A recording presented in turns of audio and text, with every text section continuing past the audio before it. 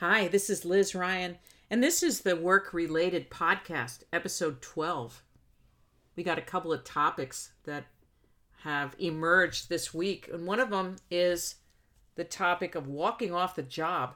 I put a post out on Twitter, have you ever walked off a job, and got some incredible stories back. And it seems like the themes, the reasons that people just quit a job on the spot, no notice, no, maybe not even any forethought. They just said, this is the last minute I can work here. A couple of the themes were new supervisor, of course, right? Not surprising. New supervisor, I said, no, can't work with this person. Or just being asked to do something outrageous. And that's pretty much happened to most all of us, hasn't it? Being asked to do something outrageous. But for whatever reason, at that moment, for that person, the answer was, no, I'm not going to do that. I got to leave.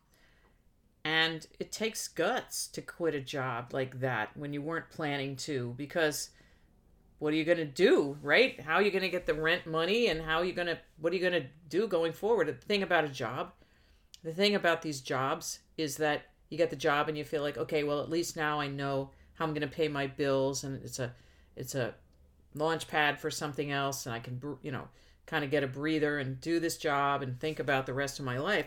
But when you walk off the job and you weren't expecting to, that's very intense. You have to walk through some kind of curtain or membrane of, wow, this is a real thing. I'm not going to work here anymore. And it can be really scary. And of course, there's situations where people would love to do it and they know they can't do it and they have to go to plan B and not quit the job. But a lot of people have stories about walking off a job that just went too far. It just didn't work for them anymore. I've had a few of those when I was really young. The most intense one was when I wasn't even getting paid. I was a volunteer. I did the EST training when I was 18. EST, Erhard Seminars training, was a big thing, sweeping the nation at the time. It's kind of like the first human development thing that I only knew about because of these people that I babysat for, of course, and they were into it. And the lady said, oh, you should come with me to this meeting. And then I was, enrolling in this thing. And they sign you up at the end of this 2-weekend immersion thing. You stay up all night. You can't eat. You can't sleep. You can't go to the bathroom. You can't leave the room. 350 people in a ballroom. This would never be legal today. But that's what it was. And at the end of it, on Monday morning, blinking into the sunlight after being up all weekend, not eating, not sleeping, not peeing, they make you sign up to volunteer at their office for 3 months. So I signed the thing. And I go and volunteer at their office. And they actually taught me how to answer the phone in a business phone type of thing, back when front desk reception used to be a thing. EST, this is Liz. How may I assist you? And it wasn't horrible. It was kind of interesting, the people and stuff. I figured, well, it's office experience. But one day they were screaming at me and the other young woman on the front desk because of enrollments. You two have to create enrollments. So I was like, okay, I'm a big believer in energy and all that, but you're not going to scream at me because we're not bringing in enough sales by answering the phones. You're not going to do that.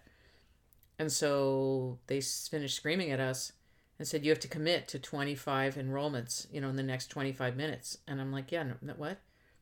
No, I'm not doing that. And it wasn't, a failure of sort of like creativity. It was like, you're literally screaming at me, but you're preaching this gospel of like, we can do anything we want with our minds, but you're resorting to the regular old screamy type management that I've experienced so much of at this young age. No. And so I told my supervisor, again, I'm a volunteer. I said, yeah, the lady, the head of the office, screamed at me, and that I don't need that. That's not, I'm out. If I make it to the end of my shift, that's the last time you'll see me. And she said, oh, she was overwrought. I'm sure she'll apologize. I said, yeah, well, I don't know. She just left here. She's literally screaming at us for not creating enrollments and were answering the phones furiously, by the way. Phones didn't stop ringing, but not enough enrollments. I don't know enough about sales, but it sounds like a closing issue, not a person answering the phone issue. So nobody's hanging up on me, right? So she said, 24 hours, you'll feel so much better. Come back to work tomorrow. Come back to volunteer tomorrow, and it'll be a different energy. And I said, nah. I think I'm going to leave right now. Actually, this is, sometimes your gut speaks up. And I left, and so that would be the end of the story. Except a month later, she called me a couple times. It was before answering machines. I assumed she called. I didn't pick up. The phone just rang. But then one day I'm in my apartment and there's a knock on the door. Not a buzzer, not someone pushing on the buzzer down at the street. The door inside the building. And I opened the door. I didn't have a peephole.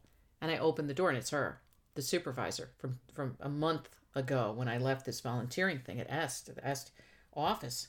And she said, I just wanted to come and see you because it's just so terrible that you walked off this assignment. That's going to really dog you throughout your life. And this is what's next for you. And I said, you got into my building by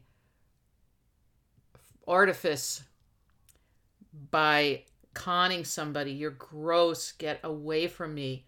I never want to see you again. Get out of here. It was the spookiest, stalkerish-y thing ever. So that was a good thing that happened when I was 18 because it reminded me, you don't have to just put up with any literal thing. You'll put up with a lot, but not anything. Not getting paid and getting screamed at and somebody forcing their way into your apartment. Okay, fine. But also really, I think it helped me understand groupthink a little bit and cult-like behavior. But lots and lots of people have walked off the job. There could be a situation where it's not safe and you have to leave.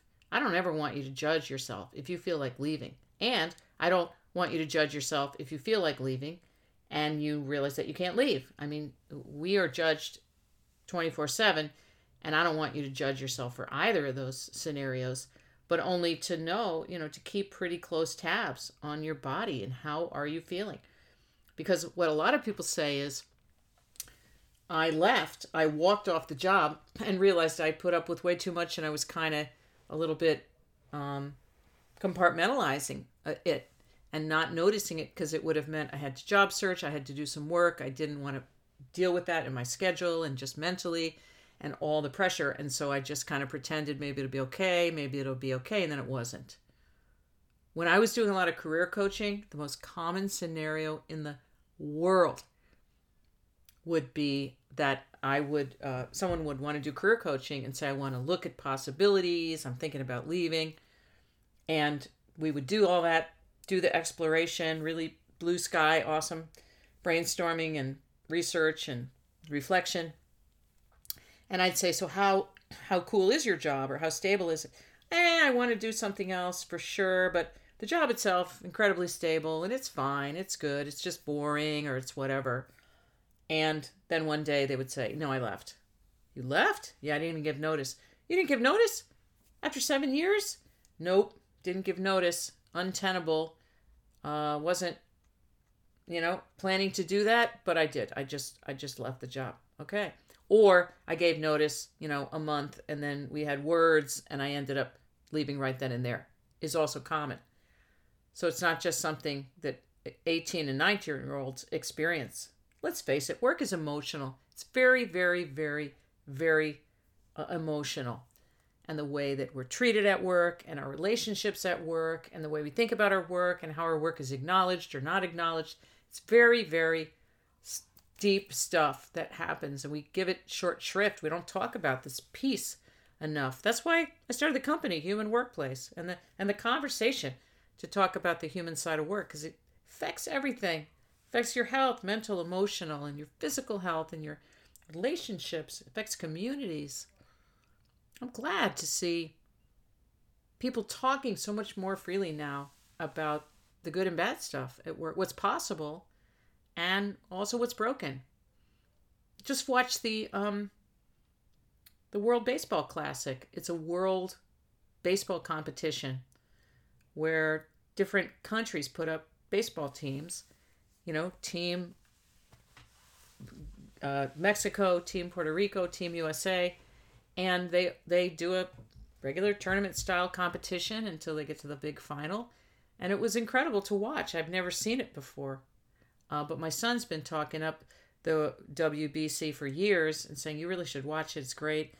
And I did. And it was just incredible how the athletes, the players are so into it. And they say to the media, this is so much fun. This is the way that I want to play baseball. It says a lot because they're all employed by a Major League Baseball team and paid gazillions of dollars to play, but it's a job still. They want to win, of course. It's good for their resume. It's good for them. It's good for their teammates. It's really good, but it's still for a company that owns their time and their energy.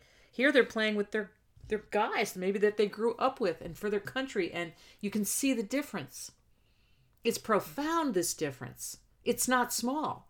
Shohei Ohtani, who's a legend in any way, first guy to pitch and hit in Major League Baseball very, very well, very, very expertly since Babe Ruth. He's already, I think, played more seasons doing both pitching and hitting than Babe Ruth did. But he's incredible and has been for several years. But I thought he was a stoic, somber guy. I thought he was a dispassionate guy sitting in the dugout. You're looking at him.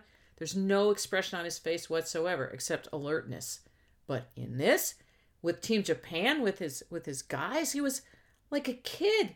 He was so hyping and jumping and warm and incredible, like a different person. And it made me feel so much compassion for these players. And there's a storm brewing because a pitcher for the New York Mets was badly injured in the celebration, post-game celebration after one of these World Baseball Classic games, and is going to be out for the season, can't play for the Mets this whole year. And so there's some rumbling that Major League Baseball, the owners, are going to say that their players can't do this World Baseball Classic anymore. It's not a official part of the baseball season. It's just a fun set of exhibition games. And players are saying, no, I have to do this. This is a different way to play. This is my art. This is my community. It's very, very important to me. And you see that tension between what you're paid to do and what your heart wants to do. All right. I put a survey, a poll on LinkedIn this morning. And the poll is, here's what I said. Performance reviews are outdated. You can share feedback at any time. There are better ways to determine pay increases. Agree or disagree? So I'm asking the poll respondents whether they agree or disagree with this idea that performance reviews have outlived their usefulness. And the responses after, 12 hours, 11,429 votes. And the crowd says, yeah, I agree. 88% of respondents agreed with those couple of statements about performance reviews being outdated because you can share feedback at any time and there are better ways to figure out how much to pay someone. 88% of people agreed. And what's fascinating to me about these conversations about performance reviews, whatever, right? They've been around forever. Nobody likes them. Managers don't like them. I don't know anybody who likes performance reviews below the executive suite. Once in a while, a middle manager will say, I really like to have that opportunity to sit down and think about this employee's performance. But most people hate performance reviews. And I'm not a fan of performance reviews. My big regret as an HR leader is that I didn't put the kibosh on performance reviews while I was doing that kind of work. Whereas, ironically, when I started being an HR person, our company didn't do performance reviews because we were too small. We didn't have that system. And I listened to managers coming in from outside the company who said, you really need to do performance reviews. And I was like, okay, I guess that's what you do. And it was what people did, but should never have started. notwithstanding the fact that 88% of our pretty significant number of poll respondents said get rid of performance reviews, people still vigorously defend performance reviews by saying everybody needs feedback. That's what they say. Every employee needs feedback. They do. They need it. What is need? Let's back all the way up and say, what does the word need mean? Need. Are they asking for it? They're not asking for it. They're saying they don't want to do it. No, they need it, though. Okay, so that's a different kind of need, I guess, than the need that we're all familiar with. I know I need water, I need food, I need clothing to wear. This is different. You're saying they need feedback, but they're saying they don't. They don't want it. No, they need it. They don't know they need it, but they just need it. Okay. Okay, thank you. You as the manager know what they need, so this is now fear-based, right? That's the definition. They're going to get it. They're going to eat their vegetables whether they like it or not because they need it and it makes them better. And this is certainly a popular point of view, but it goes directly against what we always say, our employees are everything. Our employees make our company great. Our employees are the whole thing, our greatest asset. Oh my gosh, our employees. But no, at the end of the day, if the prevailing view among managers is, but they need this feedback, they have to hear it whether they want to or not, then you don't even respect them as adults. So you have to pick which side of the fence to stand on. You can't stand on both. And we have to be honest about that. I've worked with vendors for years and we never did a performance review. Why don't they review my performance as a customer then? And we can just be honest. You know why? They didn't need to review me as a customer and I didn't need to review them as a vendor because we just talk about stuff all the time. There's no point where it naturally makes sense in this organic flow of a relationship to say, now I'm going to tell you how you're doing in my eyes. Then just tell me whenever it occurs to you. Why do we have to write it down? And specifically, why do we have to grade people? You're good, you're not that good, you're really good. Nobody trusts the integrity, the veracity, the accuracy, right, of performance reviews. And if they worked, then you would go back and look at last year's goals, last year's things that I told you to change, which could be 100% subjective, right? You might have a completely different manager with completely different requirements for you. But above all, what's really toxic about performance reviews is the idea that one human being gets to stand in judgment on another. That's not a system found in nature. That's a hierarchical system that really doesn't benefit anyone. You can figure out how much to pay people by looking at salary surveys. And you can talk about plans and strategies and what do we learn this year and what do you want to do next year and how do we figure this out? And you can have great conversations once a year, twice a year, 4 times a year, or every Friday. But none of it ever requires that you should tell somebody how they're doing. They know. If they're talking with you, they know. And people don't boil down a year's worth of work to a B grade or a C grade or an A+. That's insulting. We're not children. I'm not a fan of grades for children, by the way, in school either. There's no benefit to that. It's just another instrument of fear and control. All right. If you have a question for me for the podcast, to answer in the podcast, send it to me, please, at support@humanworkplace.com. I love to answer your questions. And thank you for following me and the Human Workplace movement to reinvent work for people. And thanks for spreading the word about us and the podcast. It's really, really great always to hear from you and your friends and talk with folks about their career situation or leadership or entrepreneurism and whatever they're dealing with, because it's complicated, right? It's complicated out there. But I'm really glad to be in this conversation with you.